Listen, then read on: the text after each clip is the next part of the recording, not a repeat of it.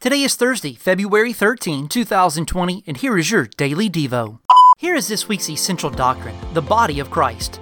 The New Testament describes the church as the body of Christ. The church lives and operates as Christ's representative here on earth, with Christ as its head.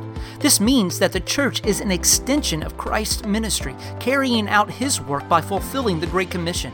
In addition, the picture of the church as the body of Christ shows us the interconnectedness of individual Christians, with each member dependent upon one another for growth and sanctification. Thank you for listening to the Daily Devo. Please send me a comment, like, or share the Daily Devo. It helps others to get the Daily Devo. Also, please connect with us on Facebook at Central Baptist Church, Maysville, Kentucky. This way you can stay up to date on everything going on at Central Baptist.